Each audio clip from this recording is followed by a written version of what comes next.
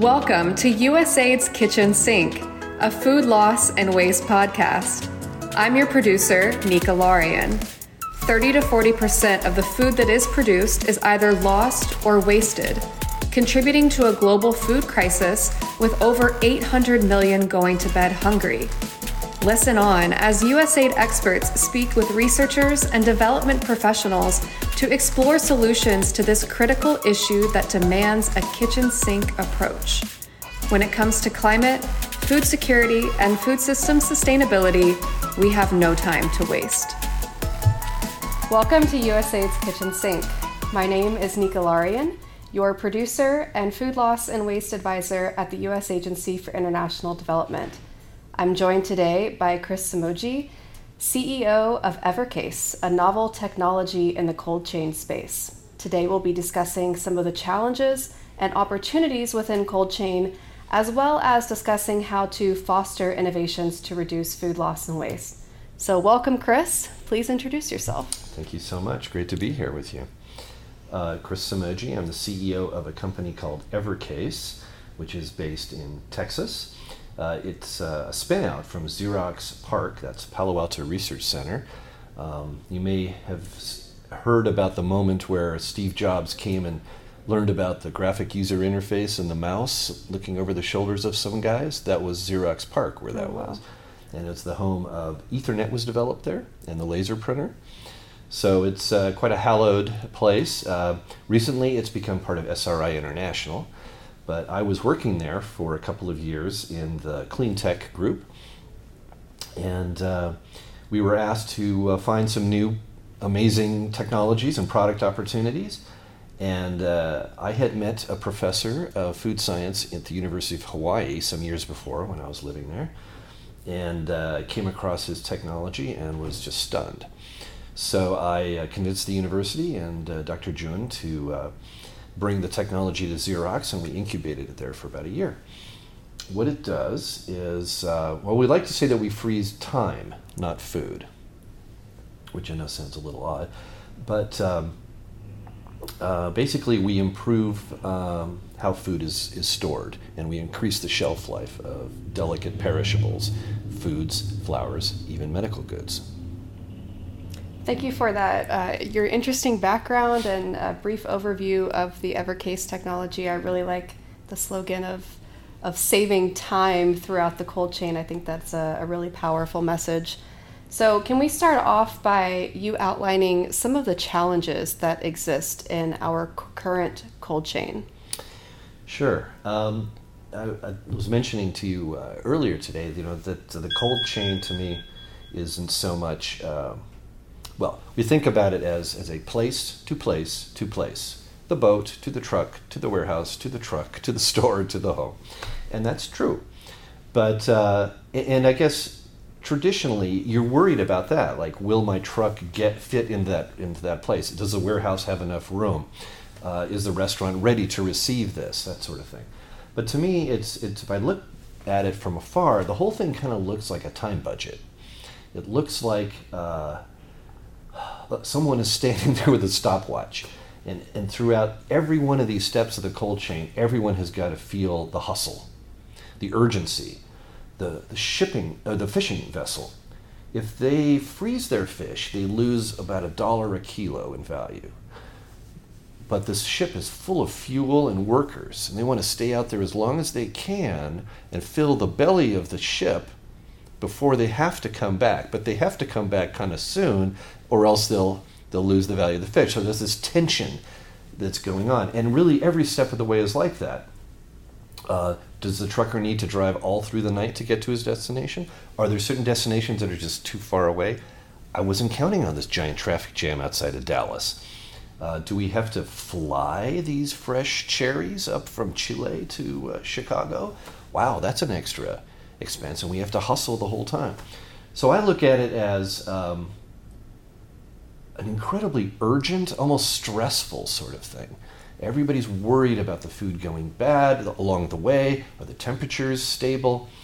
So, though this may not be mentioned typically as a cold chain problem, it's maybe the hidden problem, the stress of having to keep up with this stopwatch is it's expensive, but it's also an undue level of anxiety that everyone has to face.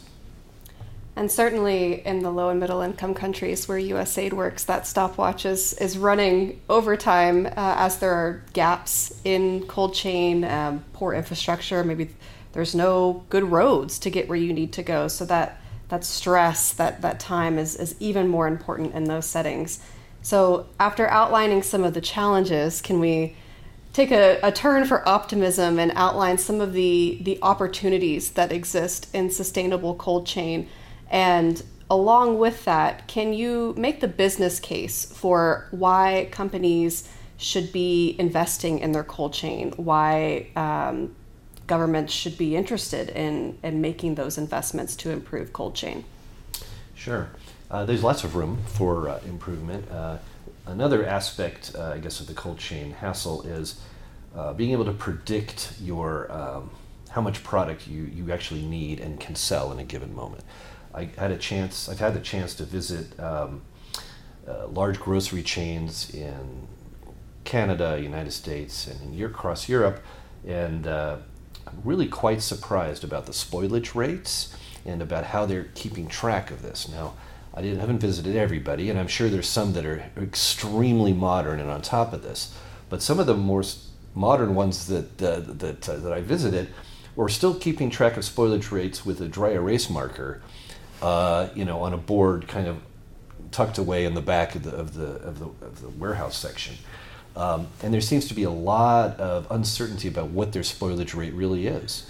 I'll hear, well, we only lose 7% in seafood, but in reality, someone will whisper to me literally in the hall, it's more like 15. So, wow. One Spanish company that we have gotten to know loses over $100 million a year in seafood losses, but it's valuable to them because it affects how they draw customers into their store.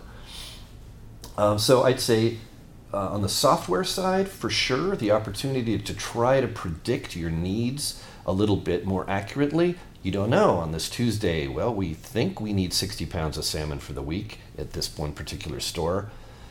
A million things could happen to mess that up. So you can hone your predictions a little bit better based on whatever series of inputs you use, but at the end of the day, it's not going to be perfect. What we like to think is a potentially big contributor is to kind of let some of the steam out of this tension and just buy yourself more time. So with our system, you can store meats and seafood for weeks. So that salmon that arrives in the grocery store, fresh salmon, might have 3-4 days left on it. If you supercool it in an EverCase equipment, it can reside there for 3 weeks and still be fresh. It's kept below freezing, but it never freezes. And so we can extend weeks of life to produce, fresh cut flowers, meats, cheeses. So we think that altering that time budget and giving everybody extra time will have a big impact on the cold chain.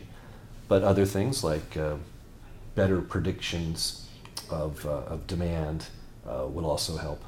Mm-hmm. Certainly, as you've indicated, there's a lot of room for improvement and a big role for technology to play in reducing food loss and waste. And on some other episodes of the podcast, we'll be talking to certain apps that are either working in household consumer waste or looking at restaurants, like you said, to budget. How can we make you more efficient? How can we reduce waste? How can we use technology to be more conscious of the food that we're purchasing and consuming to reduce food loss and waste? So on that note, and you mentioned where EverCase is located in Texas, seems rife for innovation. So how can we really foster innovation for technologies to reduce food loss and waste, whether that's in the cold chain space or more generally? How can we encourage those innovations, whether that's through public-private partnerships, or what are the steps that need to be taken to encourage those steps? Well, I guess who are the likely committers of innovation might be a good question. Across the country, there are incubators all over the place. Some of them might be in the community, like in Austin, we've got one. Some of them might be affiliated with a corporation or affiliated with a university. And these are, or take like Y Combinator out in San Francisco. These are sort of centers of innovation thought leadership, I guess I could say. And those groups have boards and advisors, and they share their notions of what are interesting domains to explore. Well, right now, AI is absolutely on fire, and that's great. So if you're a young entrepreneur wanting to start some company, I don't really know what, but I want to be an entrepreneur, you might feel like you really ought to be in AI. And part of that is cultural, right? So I think maybe there's an opportunity to use those places as points of influence to share this incredible story about food waste, right? So I'm sure your viewers know all about 1/3 of all food is wasted at a cost of over $1 trillion, with huge carbon footprint implications and food insecurity issues. But even if you don't care about any of that, we are very limited in the culinary choices that we have because of the cold chain. And actually, when I was in Kentucky recently, I had to give a little talk, and I found an article which stunned me. Someone had taken a basket of grocery goods from 1950 and performed a nutritional analysis on them back then, and they came up with some score. And then someone about 2 years ago decided to repeat this experiment. They took the modern analogs of those food items and subjected them to the same nutritional study. And they found that as a whole, it was between 30 and 50% less nutritious. And, it's easy to be angry about that, but I think it's worth, I don't think that was done out of malicious intent. I think the pressure is to make sure that the mechanical damage to foods is mitigated. So sturdiness was probably a little overemphasized in the past few decades. And any biological entity is going to have to make choices in how it expends its energy. And if you want it to be sturdier, then it's going to have to compensate for that in some other fashion. And really, at the end of the day, historically, the foods that we eat have been chosen because they're sturdy. I mean, we eat wheat and rice because it stores nicely.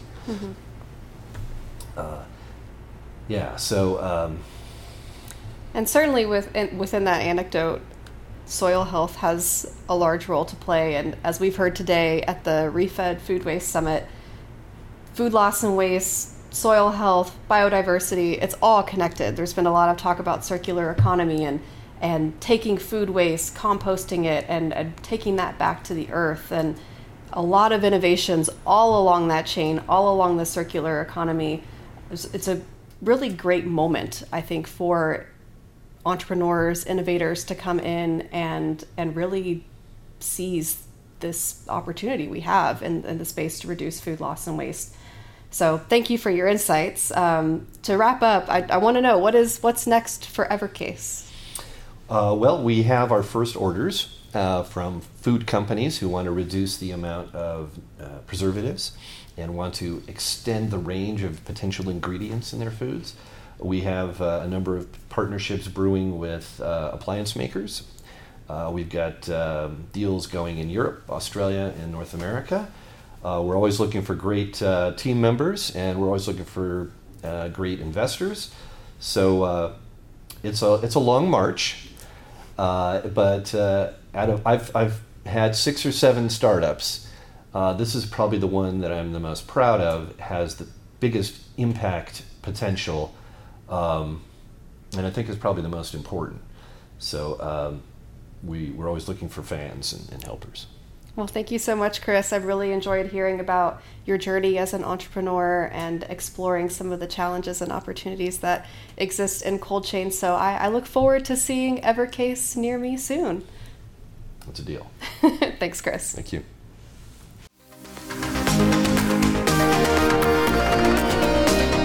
Thank you for tuning in to USAID's Kitchen Sink.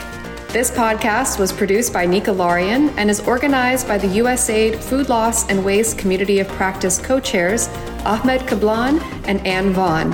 Additional thanks goes to Feed the Future, the U.S. government's global food security initiative, and the USAID Center for Nutrition.